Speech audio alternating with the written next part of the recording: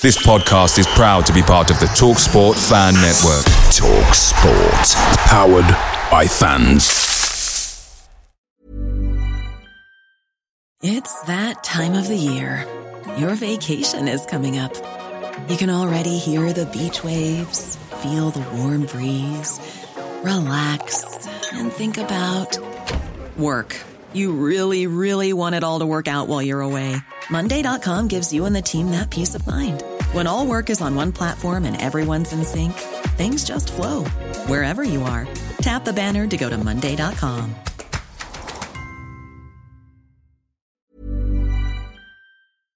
The TalkSport Fan Network is proudly sponsored by McDelivery, bringing you the food you love. As a City supporter, we know you value delivery, and McDelivery is up there with the very best. You'll always be winning with McDelivery because just like Kevin De Bruyne, McDelivery puts your order right on a plate. So the only thing left to say is, are you in? Order now on the McDonald's app, and you can also get rewards points delivered as well. So that ordering today means some tasty rewards for you tomorrow. Only via the app at participating restaurants. 18 plus, rewards registration required, points only on menu items, delivery fee and terms apply. See mcdonalds.com.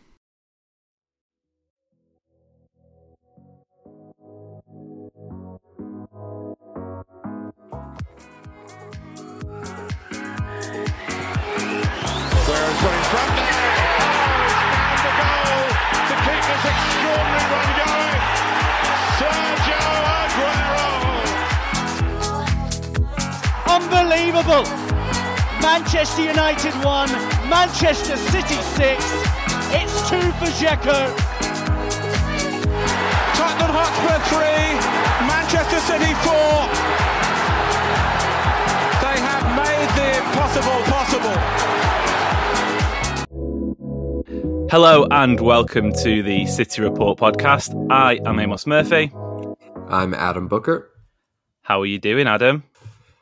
I am good. It's getting a bit busy around my house these days as we prepare to move all the way across the country. Oh, a yeah. 40-hour drive to our new house. So a bit busy these days, but it's a good kind of busy.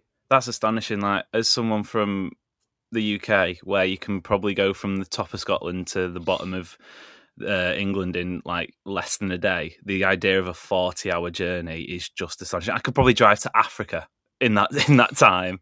I don't know how you're doing that. Before we get into it, I've actually got a question for you to start off with.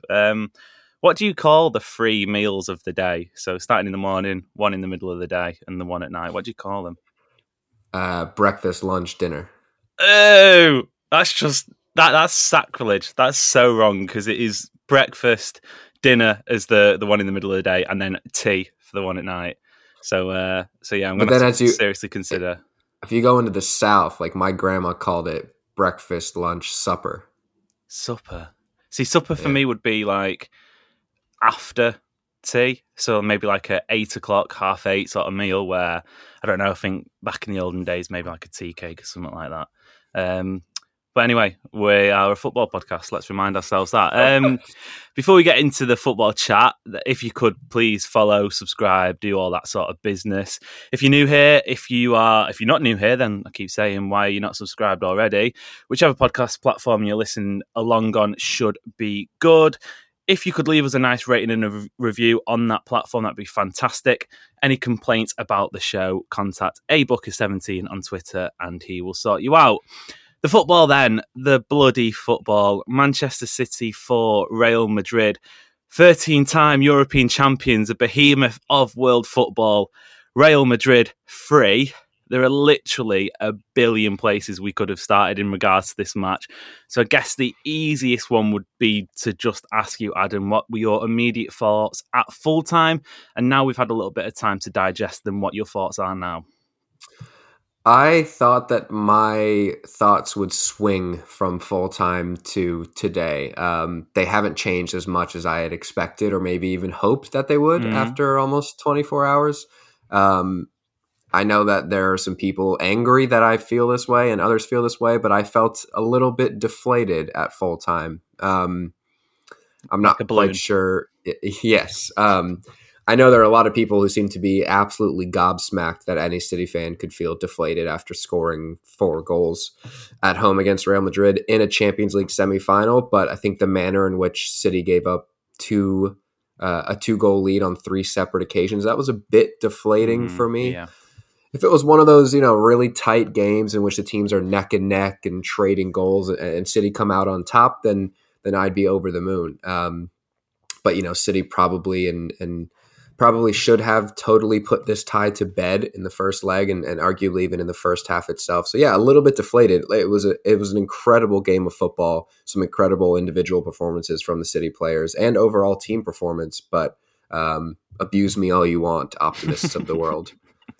Well, this is already providing a nice little bit of balance because, rather surprisingly, for anyone who's listened for more than one episode, in fact, for anyone who's listened for more than 10 minutes, would probably be used to my sort of less optimistic stances on most Manchester City related topics. But I'm actually refusing to feel as disappointed as other people are after that result. I know it's easy to say because it literally didn't happen like this, but had it been 3-3 and City score a 4th to win the game, I don't think there's anyone of a City persuasion feeling disappointed with a 4-3 victory over Real Madrid. And even if City had, I don't know, gone 2-0 up, 2-2, 3-2, 3-3, and then still won 4-3, I think everyone's still over the moon.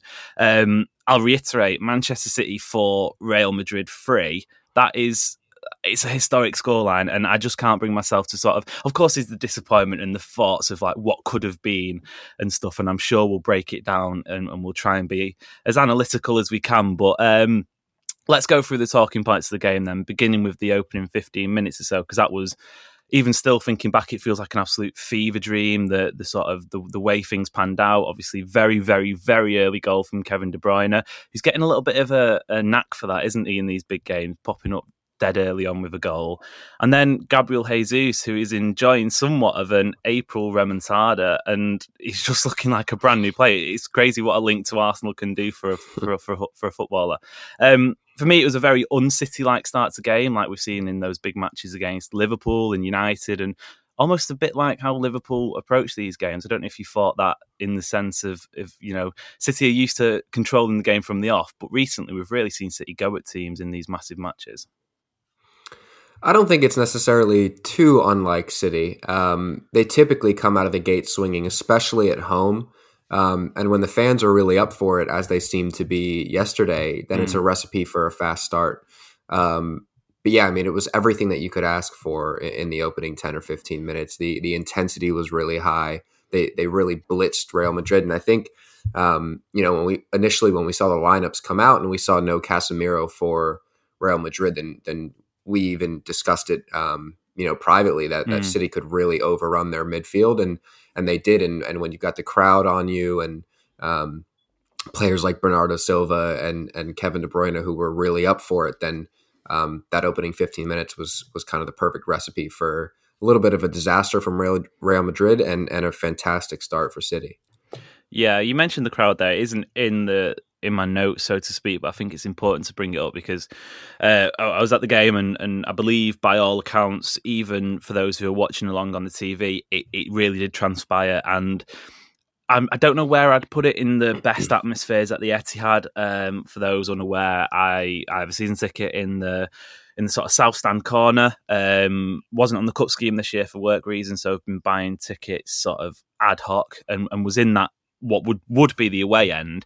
And I know it got a little bit of a flack online with a few tourists, and it was a touristy night, don't get us wrong, it's a Champions League game, there's going to be tourists there, but it felt like 10 minutes before kickoff the place was bouncing. And for someone who, and Adam, you've been to plenty of City games yourself, the Etihad Stadium and atmosphere don't necessarily always go together. It does sometimes take a big night like this, and it felt like for once, and thankfully, the crowd responded to what was a seismic evening. Yeah, I think, the big games that are talked about throughout the years were the Hamburg game early on in the Etihad days, the Liverpool game, obviously, in 2019, which I was in the South Stand for, so I can actually speak to that. So I missed that one. I wasn't actually at that one, so our paths didn't cross. I was ill, so I had to sit that one out.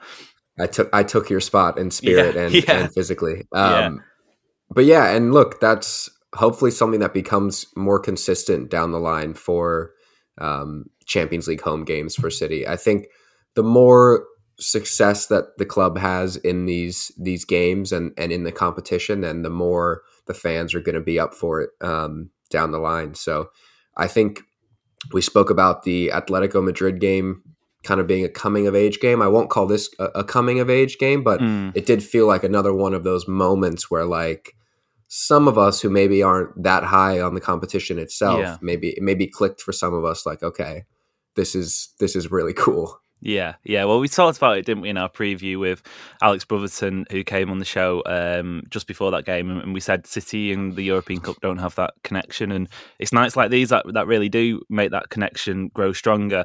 That is City's last home game in the Champions League this season. We wait and see what happens in Madrid, but if you think about when we started the campaign with that RB Leipzig game and the Pep Guardiola comments about the fans not turning up and not sort of rising to the occasion, and 6 goals that night, and then you think about where it is in the last game of the Champions League home game of the season, and it does feel like City have come a long way, so that's great to see. Real Madrid goal then, like I said, we'll go through the talking points and we'll try and do it as methodically as possible. It didn't feel like it came out of nowhere, because there were some moments like misplaced pass, a chance not being taken, and Real Madrid were just about starting to grow into the game, but it did feel like it massively came against the run of play. Clinical finishing, City could only dream of really with that Karim Benzema hooked effort, and the first proper opening Real Madrid had enjoyed all evening. Yeah, it's people have been really raving about City's performance, and I'm going to rave about the performance many times throughout this episode.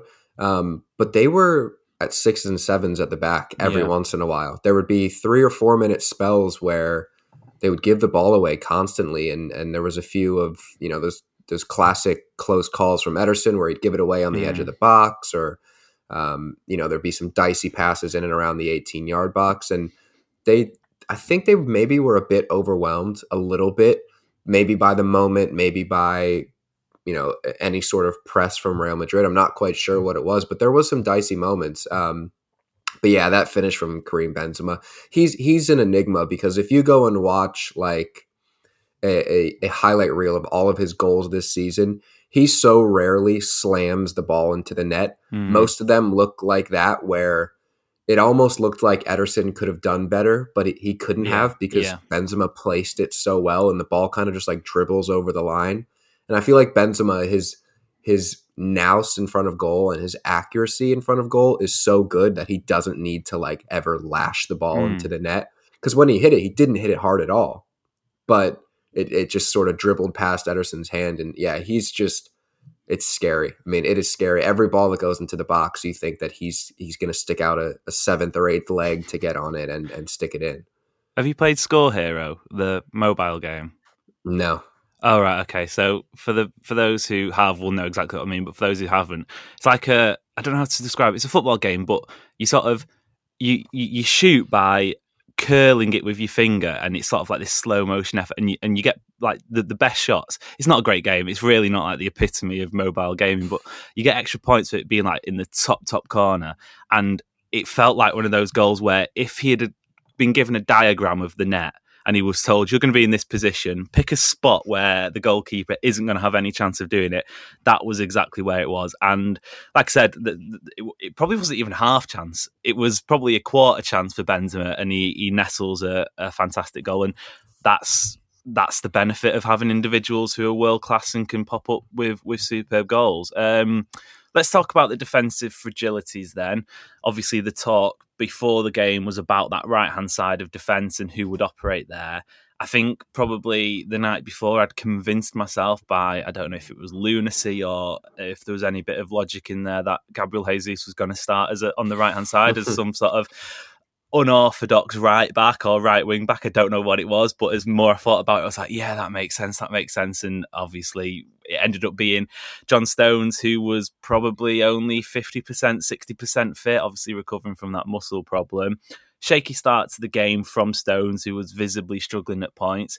He then goes off and is replaced by Fernandinho, which I think before the game, looking back on it, Pep Guardiola and most City fans would have taken 45 minutes of a half-fit John Stones and 45 minutes of Fernandinho instead of 90 minutes of Fernandinho. Do you think that's being fair, or are we perhaps underestimating Fernandinho a little bit?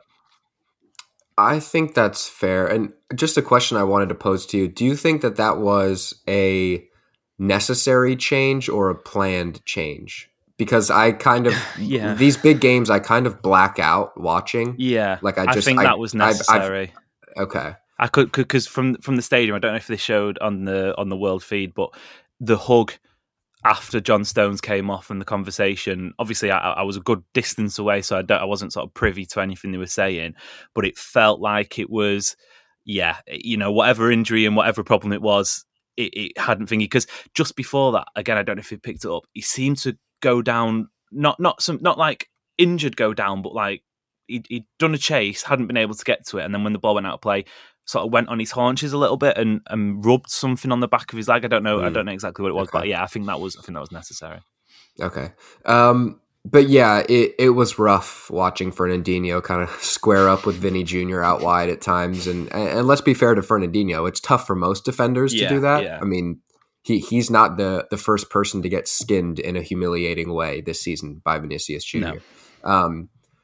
But one thing I just want to mention on that goal where he kind of megged him at midfield, that happens at midfield, which means there is an entire half of the field for the rest of the City defense to recover. And I think that's where I have more of a bone to pick with the defense there. I mean, of course, Fernandinho can do better and not get megged on the halfway line. But Ruben Diaz, or I think it was mainly Aymeric Laporte, kind of had a lane to kind of cover with Vinny Jr. coming into the box. And it seemed like nobody wanted to take responsibility and just let him run straight in on Ederson and just slide it home. So I think that was kind of just a calamity from multiple people there. But yeah, it was rough. Every time he got that ball out wide, I put my head into my hands and kind of looked through like I was watching a horror movie and kind of closing my fingers at times. Well, it's funny you say that. Have you seen the video of Pep Guardiola's reaction to Fernandinho getting skinned? Because he's literally that. His head goes behind his hands. He drops to all fours and he's just sort of praying to something or somebody somewhere. I don't know what it was, but obviously that ended up in a goal. I'm with you. I'm not sort of pinning the blame on Fernandinho. I think for some reason, having watched it back, it looks as if Laporte, and if you didn't know this was the Champions League semi-final, you'd perhaps be mistaken for thinking it was a school sports day race or like a sprint between two kids, because Laporte, and I'm not going to be in the business of criticising City players after a night like that, and there were defensive fragilities, like we say, but he just sort of doesn't try to make any opportunity to go across. It's like they run in completely parallel lines to each other, and it's as if Laporte was going to get disqualified for crossing over into the other line. It was a bizarre goal to concede because it came from the halfway line and nobody touched it other than Vinicius Jr. And next thing you know, it's in the back of the net.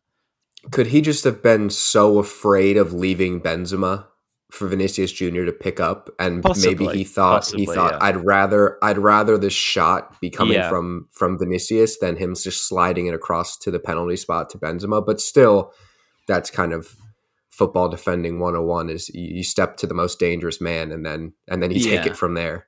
Yeah, what I mean by that is he just didn't seem to want to close any space, because if you look at where he sort of arches his run at one point and you think that's fair enough, staying with him and cutting off the pass, but then at one point you're going to have to make your mind up, basically. And I suppose when you weigh up the law of averages, you give the Vinicius shot a chance more than a Benzema tap-in. It's just one of those things.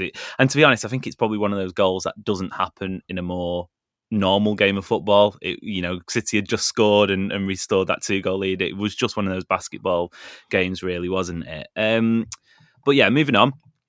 Given those injuries and suspensions, it really did feel like City's best chance of getting a result from the off was scoring plenty of goals, and City did score plenty of goals. 4 on the night, could have had many more, and a lot of the talk surrounding this post-game was about their failure to take chances.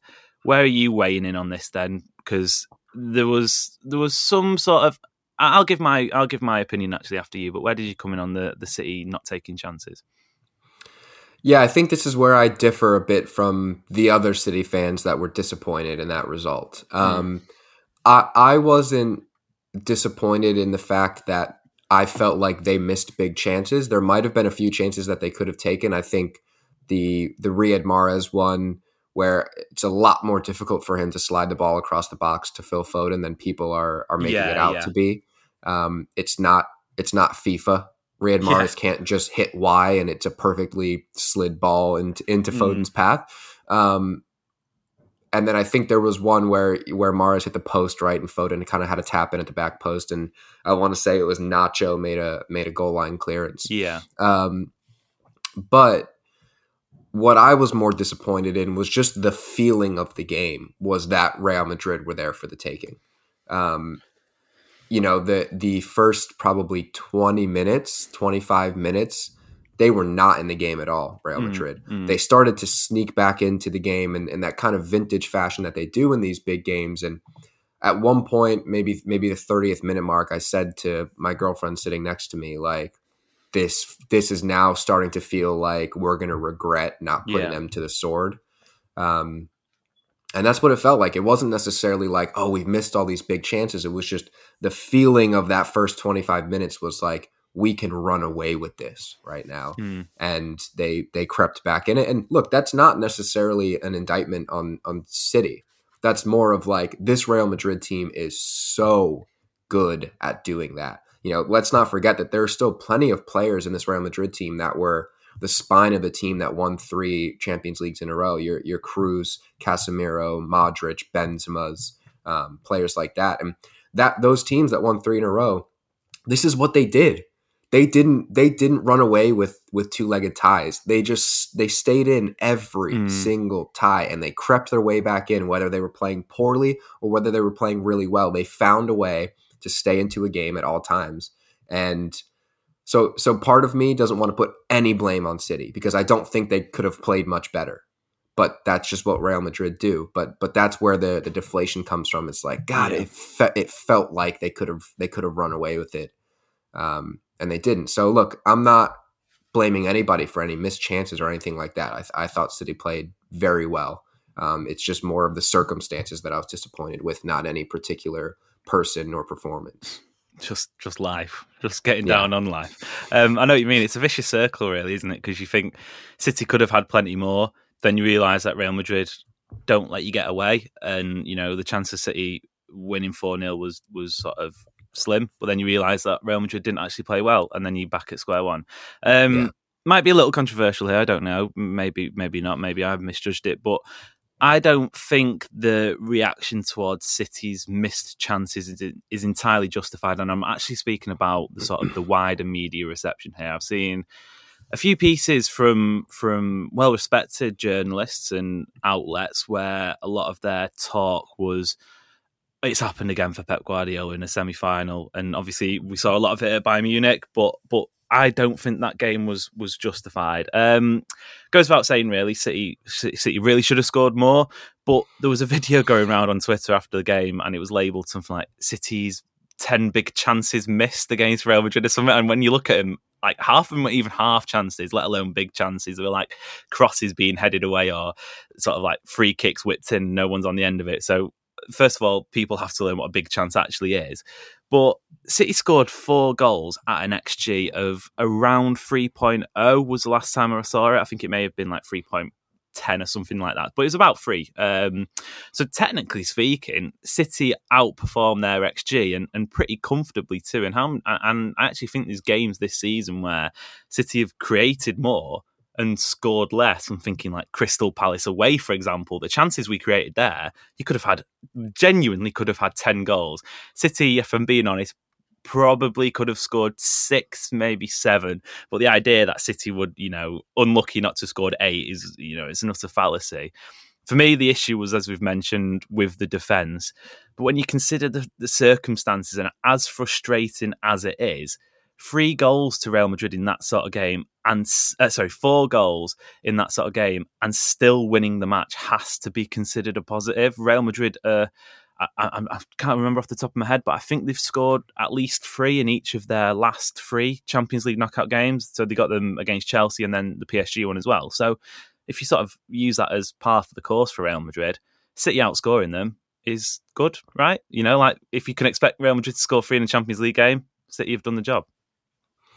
Yeah, and let's not forget that with no more away goals, there's a whole different, like City genuinely are ahead in the tie. Whereas if you win 4-3 at home in the first leg of a tie that has away goals in it, that feels like a loss. Yeah, because 100%. We've seen that many times with Monaco, for example, City. Isn't it? Yeah, that's the stock answer. And Tottenham, you know, I mean, that was obviously the second leg, but conceding 3 at home, and you rarely get through ties with away goals, conceding 3 at home. But look, City could have scored more. They maybe should have scored more, but I completely agree with you that you absolutely cannot criticize a team for scoring 4 goals at home in a Champions League semifinal against Real Madrid. If you are, then I think you're spoiled.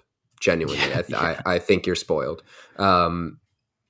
They can easily go to the Bernabeu and score 4 again. And let's not forget, this team is far better playing away from home than Etihad. Like, far better. I feel far more confident going there than playing at home. And I don't know if that's the onus being on City to maybe up the tempo at home and when they have the crowd behind them, and they maybe force the issue at times, whereas away from home, I think that these City players revel in the whistles and the boos and the shrieks. I think it was Alex that called them the shrieks that were here at the Bernabeu. I think they revel in holding on to the ball for 15 straight minutes amongst the whistles and the boos away from home. So, yeah, 4 goals at home, Champions League semifinal against the most prestigious team in the competition. You can't complain about that. You can have complaints maybe about some defensive errors or something like that, but you can't complain about wanting more goals. Shriek is a beautiful example of onomatopoeia, isn't it? Like, when you hear the word shriek, you hear that, you know that feeling, and Alex was spot on it, wasn't he? You know that sort of that environment in the Bernabeu, and that's to come. That's to come. But I've got a theory, sticking in the first leg. I've got a theory which I appreciate is never a good thing to come out of my mouth and hear from me, but stick with us. I actually don't think City score 4 if Real Madrid don't score 3. And what I mean by that is, when you look at the patterns of play each time after City went 2 goals in front, bar the first half an hour in the first half when City were really going at it, and I think Foden whistled one wide, Mahrez hit the side netting, and, you know, the chances they probably should hit the target, but, you know, they're not. They should have scored. They were, you know, hard chances. But when City go 2 goals in front, they immediately sort of switched at points, particularly in the second half, from hell for leather attacking to that sort of more accustomed, patient, composed build-up play, and just really controlling the game. And whether or not that was still a case of we're going to go try and, well, of course it was going to try and score some more goals, but it wasn't a case of we have to score. I think he used the Bernardo Silva goal as the prime example in this theory for me, because City, Zinchenko, I think it was, had been fouled, and City were about to get a free kick in a very dangerous, sort of very good opportunity in a good position. Bernardo Silva carries on playing, and he takes harsh to call it a pot shot, but it's a optimistic effort to try and beat Courtois from there, and obviously it goes in. And does Bernardo Silva, if City say 2-3 goals in front, then take a touch and go, you know what, we'll have the free kick, and, you know, we're not going to try and speed the game up as much as possible like that? Or was he playing to the fact, you know, the occasion and the way the game was panning out, and it did feel like one of those nights where Ederson could have had a shot and it could have possibly found its way in. And I don't know if I'm perhaps being a little bit sort of trying to make myself feel a little bit better. But like I said, I don't think City score 4 if Real Madrid don't peg them back as much times as they did. I'm going to totally flip it on its head and play devil's advocate and say that you say that if Real Madrid don't score 3, City don't score 4. I'm going to say if City don't score 4, Real Madrid don't score 3. Yeah, and I think that's sort of, I guess, which is still different, completely different from what you've said, because I think this is more of Real Madrid doing Real Madrid and being like, you're going to score 4, we're going to keep ourselves in it and score 3 somehow. Yeah, That's kind of more how I viewed it. Was like, that's what this team does. They stick around and they keep themselves in it until the moment that they strike and they go ahead, which is still why there's a little bit of worry on my part. But yeah, I think City still kind of played their game. They picked their moments to go hell for leather. They picked their moments to slow it down. But I think it could go either way with those two sentences, I guess. Yeah, but I suppose it's just flipping it on its head, isn't it? Because if City don't score 4, Real Madrid don't score 3, and Real Madrid don't score 3, City don't score blah blah blah. So we'll just get into a sort of roundabout. But shout out to Nikki Bandini, who mainly covers Serie A, but on today's Guardian Football Weekly, she basically summed it up perfectly for me and said that both teams played their game, and where in the Atletico second leg, Diogo Simeone did a fantastic job of bringing City down to their level. And you could argue that City did a fantastic job of matching Atletico at their level. But whereas in this Real Madrid game, we spoke about in our own preview where we said that Carlo Ancelotti is a very one-dimensional manager and not to his detriment. Again, I'll reuse that phrase. But it is a case of individual brilliance and fantastic Karim Benzema goal. Fantastic Vinicius Junior run, fantastic Karim Benzema penalty. That's their individual brilliance. They are Real Madrid. They're going to have those players.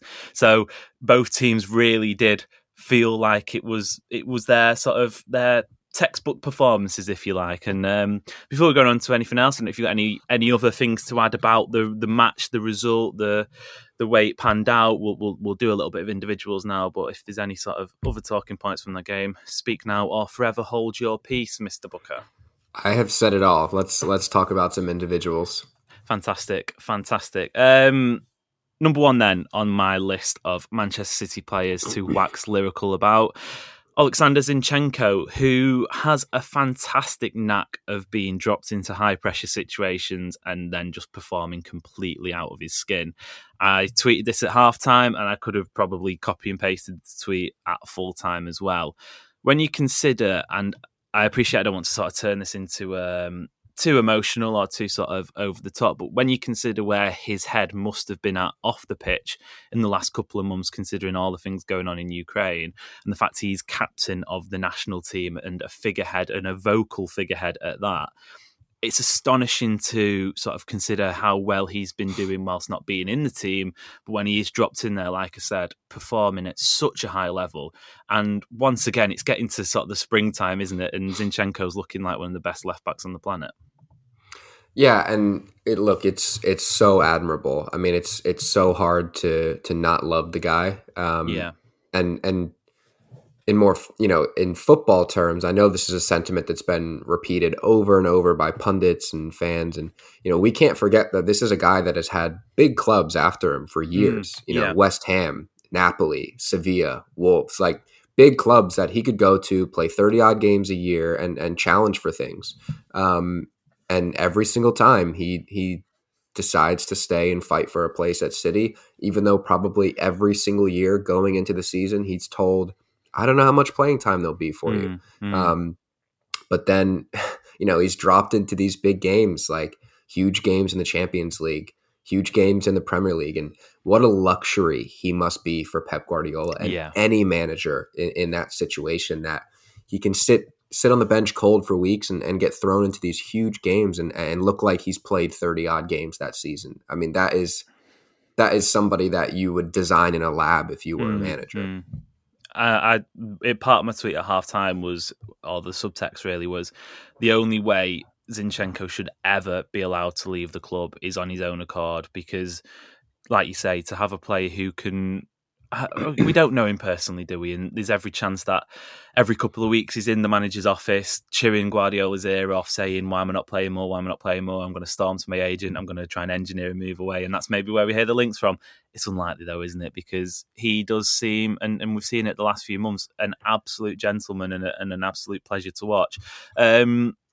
Just on that then, do you think how we've obviously spoken about the defence and the sort of the mismatches at times, but they almost felt sort of strange individual moments of lapse of concentration, stuff like that.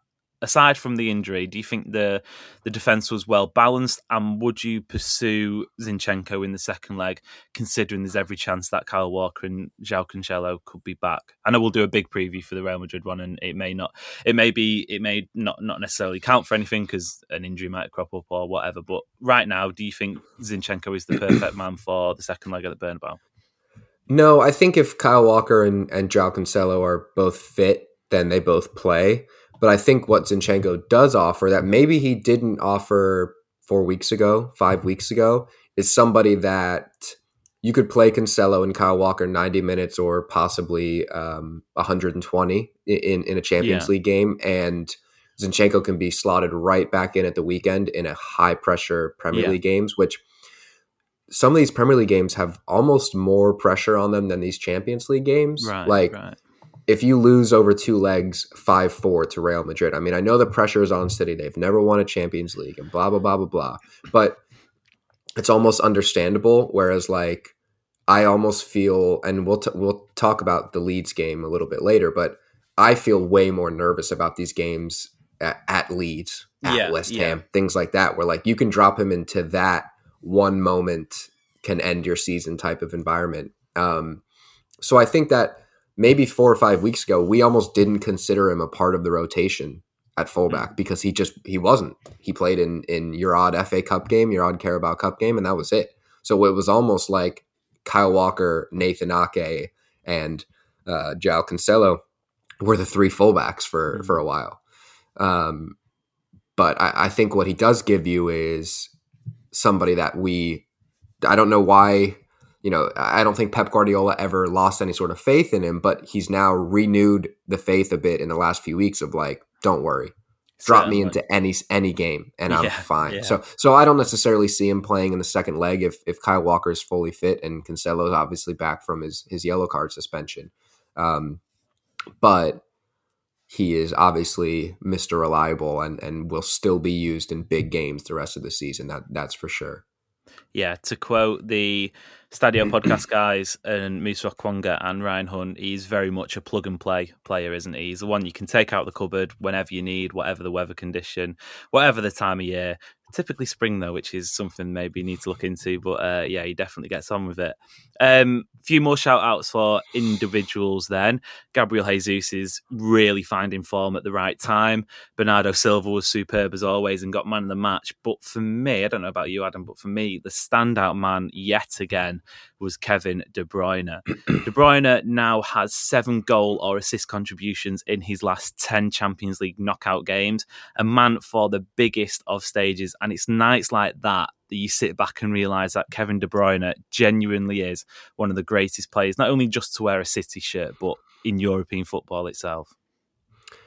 I think we're now at a stage with him that maybe we should have already been at before this, but we're now kind of at a stage with him where it's not worth pointing out. Yeah. What more can you say? Like, if you watch Messi on a weekly basis, you don't need to point out each week how good Messi is. It's unspoken. It's just known. And that's where we're at with Kevin De Bruyne now. There was probably a month or two ago where the traction on him doing the three-peat of the PFA Player of the Year was starting to get going. And I think we're looking at like a Ballon d'Or, like an actual Ballon d'Or candidate now. That's the kind of season that he's having. So yeah, it's scary how good he is and how good he's playing. And many people consider David Silva or, some of the older players like a Colin Bell or a Mike Summerby to be some of the greatest players to ever play in a City shirt. But I think that whenever this beautiful Belgian leaves, whether it's in 2 years or 5 years, whenever it is, I think he's going to go down as the best player to ever wear a City shirt. And I think it may not even be close at that point.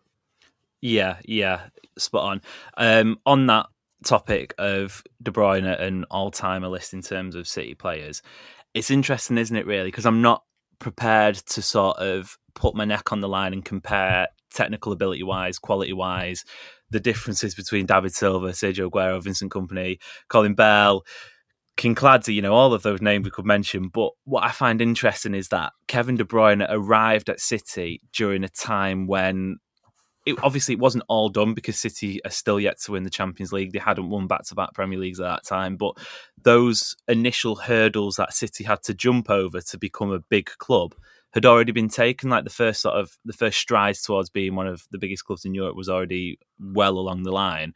So it's interesting. I don't know where you think perhaps if Kevin De Bruyne had been, take Yaya Toure for example, if this Kevin De Bruyne, he may not have worked in that team, but just hypothetically speaking, if we drop the way Kevin De Bruyne is performing now into the time when Yaya Toure arrived, do you think that's already set in stone? And do you think that we are very much living through the presence of greatness, and we're witnessing history unfold in front of our eyes? Is it to his detriment that he's surrounded by so many good players, and so many good players have come before him, that perhaps the greatness aspects of his performances is going amiss a little bit? Or do you think there's still a step that he can go? So, for example, delivering a Champions League would be a perfect one, really, wouldn't it? Yeah, if City win the Champions League this season and he continues playing through the final, 180 minutes of the Champions League campaign this way, then I think it solidifies him as not only maybe the best player, but the most important player to ever wear the shirt. Yeah. If he I see people giving it the label of him carrying City. I don't buy into that. I think that's total nonsense. I think it's kind of a cop-out to say that whoever is the standout player for a team that's winning is carrying that team. Mm. But yeah, it's an interesting theory. It's an interesting question because, we talk about Sergio Aguero and David Silva and Yaya Toure and as the greats, kind of in a way that they brought the club to another level. And now De Bruyne is playing for the club when the club is kind of at its level and maybe at its peak level. The club may never get, may never have a more successful era than this. We forget that Pep Guardiola is here and he's not going to be here forever. Yeah. Who knows what happens after that? But it's an interesting theory. But let's not forget that he didn't come, like you said, City haven't won a Champions League or blah, blah, blah. But this period of dominance is still totally different than the Yaya Toure, David Silva era. That was, we've won our first cup, fantastic. We've won our first league, fantastic. We've won our second league, fantastic. This is 2 leagues in 3 years, 4 cups in a row, things like that, multiple Champions League semifinal appearances in a row, perhaps consecutive or semifinals and perhaps consecutive finals. So he's the focal point of bringing the club to an even higher level. So I think it's still actually very comparable to the David Silva and Yaya Toure era. Yeah, that's fair. That's definitely fair.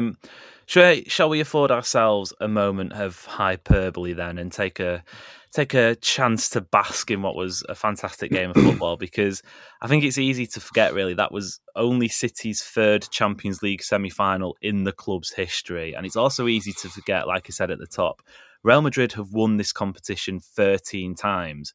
Now, for those sort of football purists and those football historians, go back and look at some of the ways Real Madrid won their early European Cups. To call it corrupt would perhaps be leaving us open to a libel case, but you can read between the lines. But still, City haven't even competed in 13 Champions League campaigns, let alone won one, which is obviously the goal at the moment. And the magnitude of Manchester City 4, Real Madrid 3 cannot be forgotten. And I guess because we play so many meaningless games in the Champions League, the group stage with 2 teams going through, even if you get someone like PSG drawn in the same group, is essentially a formality because, like I said, 2 teams go through. You could lose 3 games and still qualify, which I believe perhaps Atalanta did. I don't know. Perhaps there's a team I can't remember. Anyway, so they play so many meaningless games in that competition. It was nights like that, like we said, that really sort of, they get the juices flowing, don't they? And that will go down in history, not only in Manchester City history, but whatever happens in the second leg, that will be one of the greatest Champions League games of all time. And City were a part of it. Yeah, I mean, it was huge. It was only 6 years ago when City played in their first ever semi-final. But I still vividly remember the feeling of not belonging in the semifinals. Imposter syndrome, really, wasn't it? Yeah. But But almost no, because imposter syndrome is more of like when you do belong, but you feel like you don't. And I still like City didn't really belong in those days. Like, yes, they got there, but like it didn't feel right at the time to be in semifinals with clubs like Real Madrid and Juventus and Barcelona. Whereas these days, does 2 semifinal appearances in a row surprise anybody? Would 2 final appearances in a row surprise anybody? And the best part about it is this is only the beginning of this club's adventure in this competition. Like these types of games like last night and even games at the Wanda Metropolitano a few weeks ago, they're going to leave the players, the staff, the coaches, and even the executives wanting more nights like that. And, you know, since we are speaking in a moment of hyperbole, it's not hard to imagine in 10 years that City maybe have won a few Champions Leagues and they're well on their way to being talked about as European royalty, as, you know, the phrase that we kind of hate about some of the clubs around us. But City could be on their way to that. Yeah, definitely. And Asan of the 9320 parish put out a tweet yesterday sort of summing it up and saying, you know, obviously similar position to you. He's out in the US and said, you know, sometimes it's little bit difficult to really comprehend those games, but yesterday felt like a huge moment and one that just sort of really got all the senses jiggling. And he said, you know, perfection is never going to be achieved in football, but that felt as close to it. And I replied essentially saying that it's the absence of perfection. It's the conceding 3 goals. It's the way the game swings backwards and forwards, and it's leaving the stadium or turning the TV off or going away from the match and being disappointed with a 4-3 victory over Real Madrid. That makes it so perfect, because if City had won, I know this sounds ridiculous, but if City had sort of cruised for every single game in the Champions League, and they'd done the same last year, they'd done the same the year before, you know, not conceding a goal, almost making a parody of it, you know, it isn't as exciting really, is it? And we've spoken on here before about the way City play football, and if it is truly exciting, who's the most exciting team? Is it Liverpool? Is it City? You know, all of that nonsense. But that was a real classic. And to be fair, City are sort of sometimes on the wrong end of it, but they've been involved in quite a few Champions League classics. You know, the Monaco game, the Tottenham game. I actually think that PSG, the both legs in that game were, from a tactical point of view, and for someone who likes to watch football last season, that was a fantastic 2 legs of football, and the way teams break each other down. Even the Dortmund game before that was fantastic. And then again today, again this week, the Real Madrid one, and who knows what the second leg holds. Yeah, it's always kind of a cliche when people talk about domestic football being so different from international football. And it's kind of the same way from league play to Champions League play. You know, you can't expect City to play the same way that they do in the Premier League, in the Champions League, and you can't expect the opponents to play the same way. It's a completely different style. It's a completely different feeling. It's a different type of emotion. So I think we'll probably see a lot more of these down the line, and go back and watch the great Champions League nights. You know, they're like this. They're not 2-0 with one team seeing 85% of the possession, like we see in the Premier League with City a lot, or with Liverpool. It was a fantastic game. The first text I sent to my dad after was, I wish I could have watched that as a neutral. We'll never know. Maybe when or if City get through the second leg on the good side, then I'll go back and rewatch it and just enjoy it instead of pacing. But it was fantastic. Right. Enough Real Madrid talk for one podcast. That will no doubt come in the preview before the second leg, and a gigantic second leg next week in the Spanish capital. But the big games keep on coming. A difficult trip away to Ellen Road for Manchester City against Leeds United on Saturday evening, UK time. And that's a stadium City haven't won at since September 2000. What are your thoughts then heading into that one? I know you mentioned before that you are possibly a little bit more nervous because of what's on the line. And, you know, it's, 5 months of work in the Premier League compared to a few games in the Champions League. So it's going to be I think it's going to be a tough game. It's a shocker. I'm not looking forward to it. Yeah. I'm not either. It's worth mentioning that City haven't won there since September 2000, but Leeds were also out of the top flight for 16 years. Oh, damn it. You've ruined it. It doesn't sound as good when you say it like that. We've only played once since then.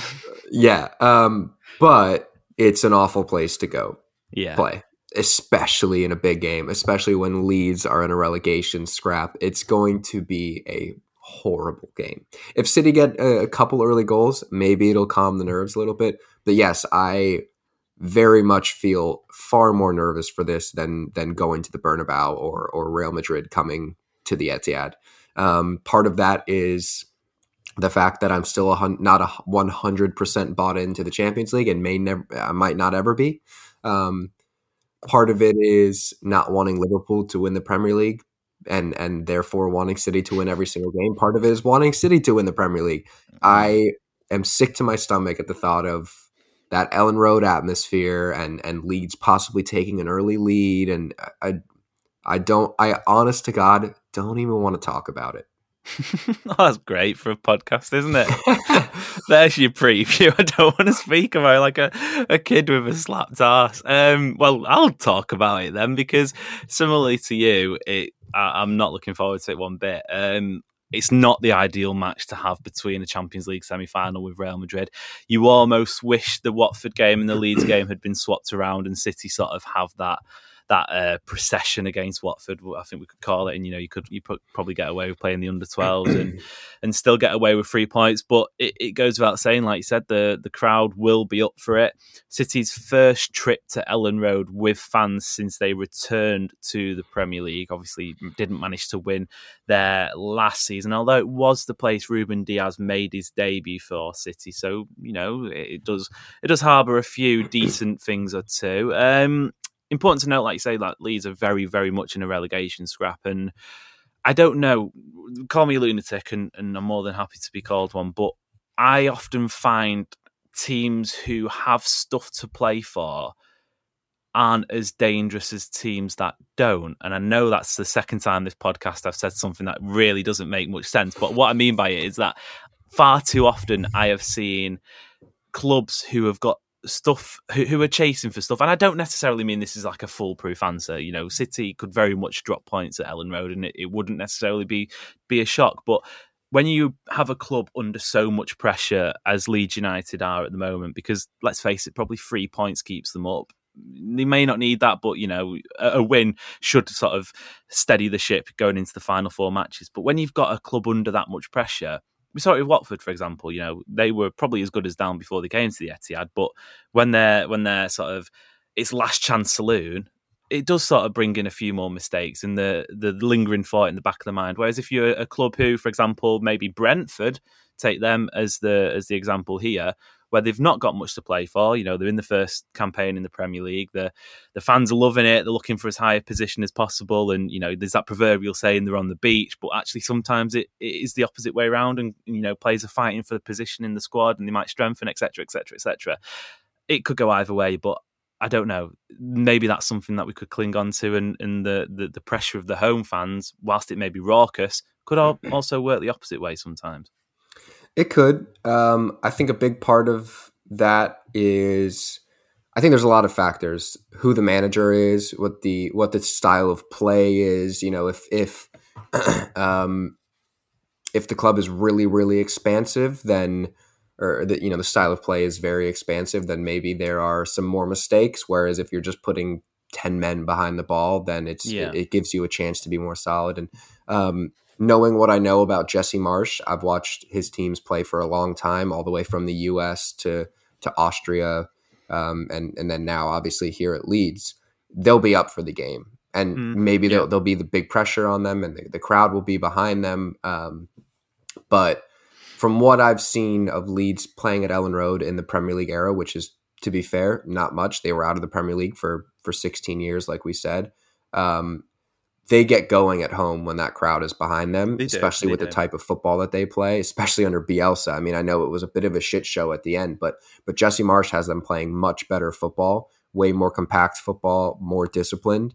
So I think it's going to be really, really tough. I don't know whether I buy into the logic that you'd rather have a team, or you'd rather not play a team on the beach and you'd rather play a team fighting for their life. I don't know that I feel one way or the other. I think there's too many factors that go into it. And I think for City, the motto is going to be the typical cliche of take it one game at a time. It's a game they should win. They're a vastly superior football team. I don't think atmospheres really get to this team. I think they thrive in those types of atmospheres, as I mentioned earlier. So I'm sick to my stomach thinking about it, but I think the City players will be going into it looking at it as any other game of football. Speaking of those players, then, do you reckon we see a lot of rotation?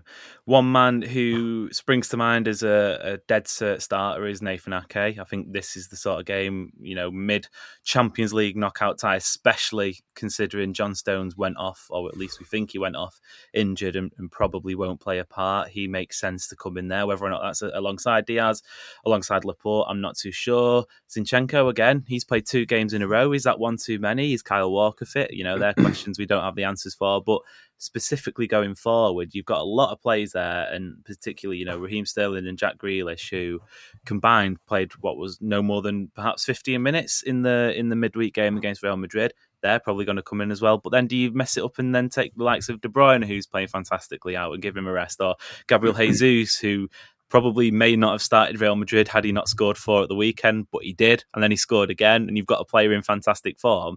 There's all sorts of permutations, really, and it goes back to what we're saying about the potential result and the factors that can play in there. I'm not too sure how much rotation we see, but then again, it could be a case of Saturday evening, it's 7 changes or something like that. I think we'll see a similar team to what we saw against Watford. I think Grealish and Sterling come back in. I have a feeling that Nathan Ake will play, but I think he'll play at center half. I'm gonna flat out give you a team prediction right now. I'm gonna say Ederson, back 4 of Cancelo on the right, Diaz and Ake partnership, and then Zinchenko on the left. And part of that is because I expect Kyle Walker not to play, and then I expect him to play in the second leg at the Bernabeu. And therefore Zinchenko, I think, can play 2 games in a row right now because he won't play in Madrid. I think we may see all of the midfielders, Rodri, Gundogan, Bernardo, Kevin De Bruyne, because I think that City will want to really, really, really control the game and make sure that it's not a game where the crowd can get up. And then therefore only Grealish and Sterling to come in and kind of play around whoever is playing at that false 9. So I'm going to go with that back 4, Rodri, Bernardo, Gundogan, midfield 3, and then Kevin De Bruyne, Sterling, Grealish, front 3. So I think it's going to be fairly similar to Watford. And then we probably see the exact same lineup from the first leg in the second leg against Madrid, just with those players coming back to fitness back in to the team.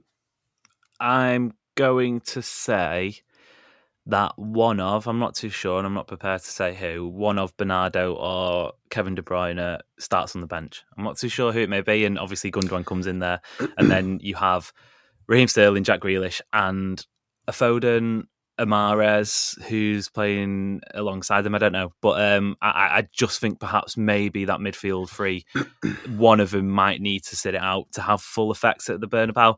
Who knows? But I think the good thing about this run of fixtures is that it's Tuesday to Saturday to Wednesday, so it's essentially maximized the breaks in between the games. So we've spoken about how this team, there are many players in this team that thrive playing multiple games a week. I think players like Bernardo Silva,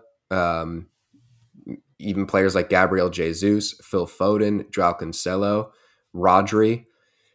The good thing about that game against Real Madrid is, yes, it was a fantastic, scintillating game, but I don't think it took anywhere near the amount of energy out of these players that, say, the game at the Wanda Metropolitano did. No, not at all. And so I think City can maybe get back into a rhythm of playing Saturday, Wednesday, Saturday, which is when we see the best form of this team. Like, all of the great winning runs that this team has gone on, they've started in January? where they're playing, or December where they're playing, Wednesday, Saturday, Wednesday for months on end. So I think City get back into a groove here where I don't think it needs to be this mass rotation like we saw in that crazy week with Liverpool and Atletico Madrid twice. I actually think that we do see more of the guys that Pep Guardiola is gonna rely on the rest of the season, and with one or two tweaks here and there. But I don't think we're gonna see the kind of mass rotation like we saw in that period. The Guys sounds like a Netflix documentary. Like Bernardo, Rodri and Kevin De Bruyne are sampling, I don't know, craft beers from their local brewery and giving their opinions on it. I would pay endless money to watch that. Yeah, Bernardo's definitely like a really fruity IPA guy, and Rodri's probably there just like, I don't know, the simple 4 ingredient. He probably just orders a milk. He's like, "Can I just have a glass of whole milk, please?" Yeah, with 1 ice cube. We'll have to commission that. We'll have to pull some strings and see who can put that together. But in the meantime, I guess we'll get out of here unless there are any burning points that you need to make about life, about football, about City, about literally anything. Here's your chance. It seems like we've officially committed to just doing 2 episodes a week at this point. Yeah, so inadvertently as well. I won't feel like I've got a week in between my burning questions or thoughts or desires. So if I feel like I've missed something out, I've only got a few days to get it out of my system. Yeah, and if anyone wants to see Adam do an agony aunt section, then just fire some questions and we can get him sort of working through life's dilemmas and any problems you may have in your life. But until then, we'll leave it there. It's been, as always, an absolute pleasure. If you can subscribe, follow, review, rate, all of that lovely business, share it with your friends, at us on Twitter, interact, whatever you want to do, then please feel free. Don't forget you can always follow the City Report as well for all the latest breaking news to do with Manchester City. But until then, thank you very much for listening. I have been Amos Murphy. And I have been Adam Booker. See you later.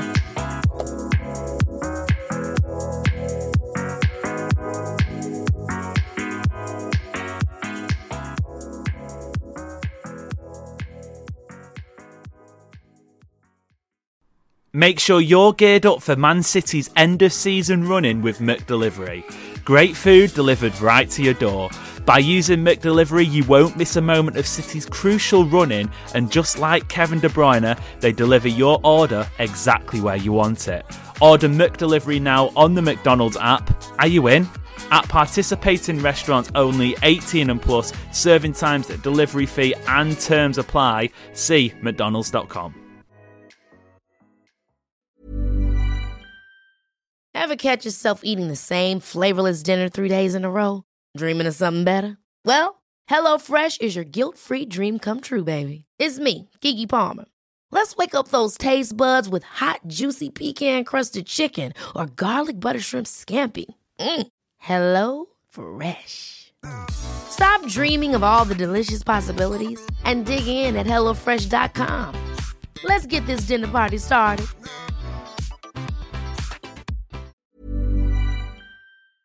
This podcast is proud to be part of the TalkSport Fan Network. TalkSport. Powered by fans.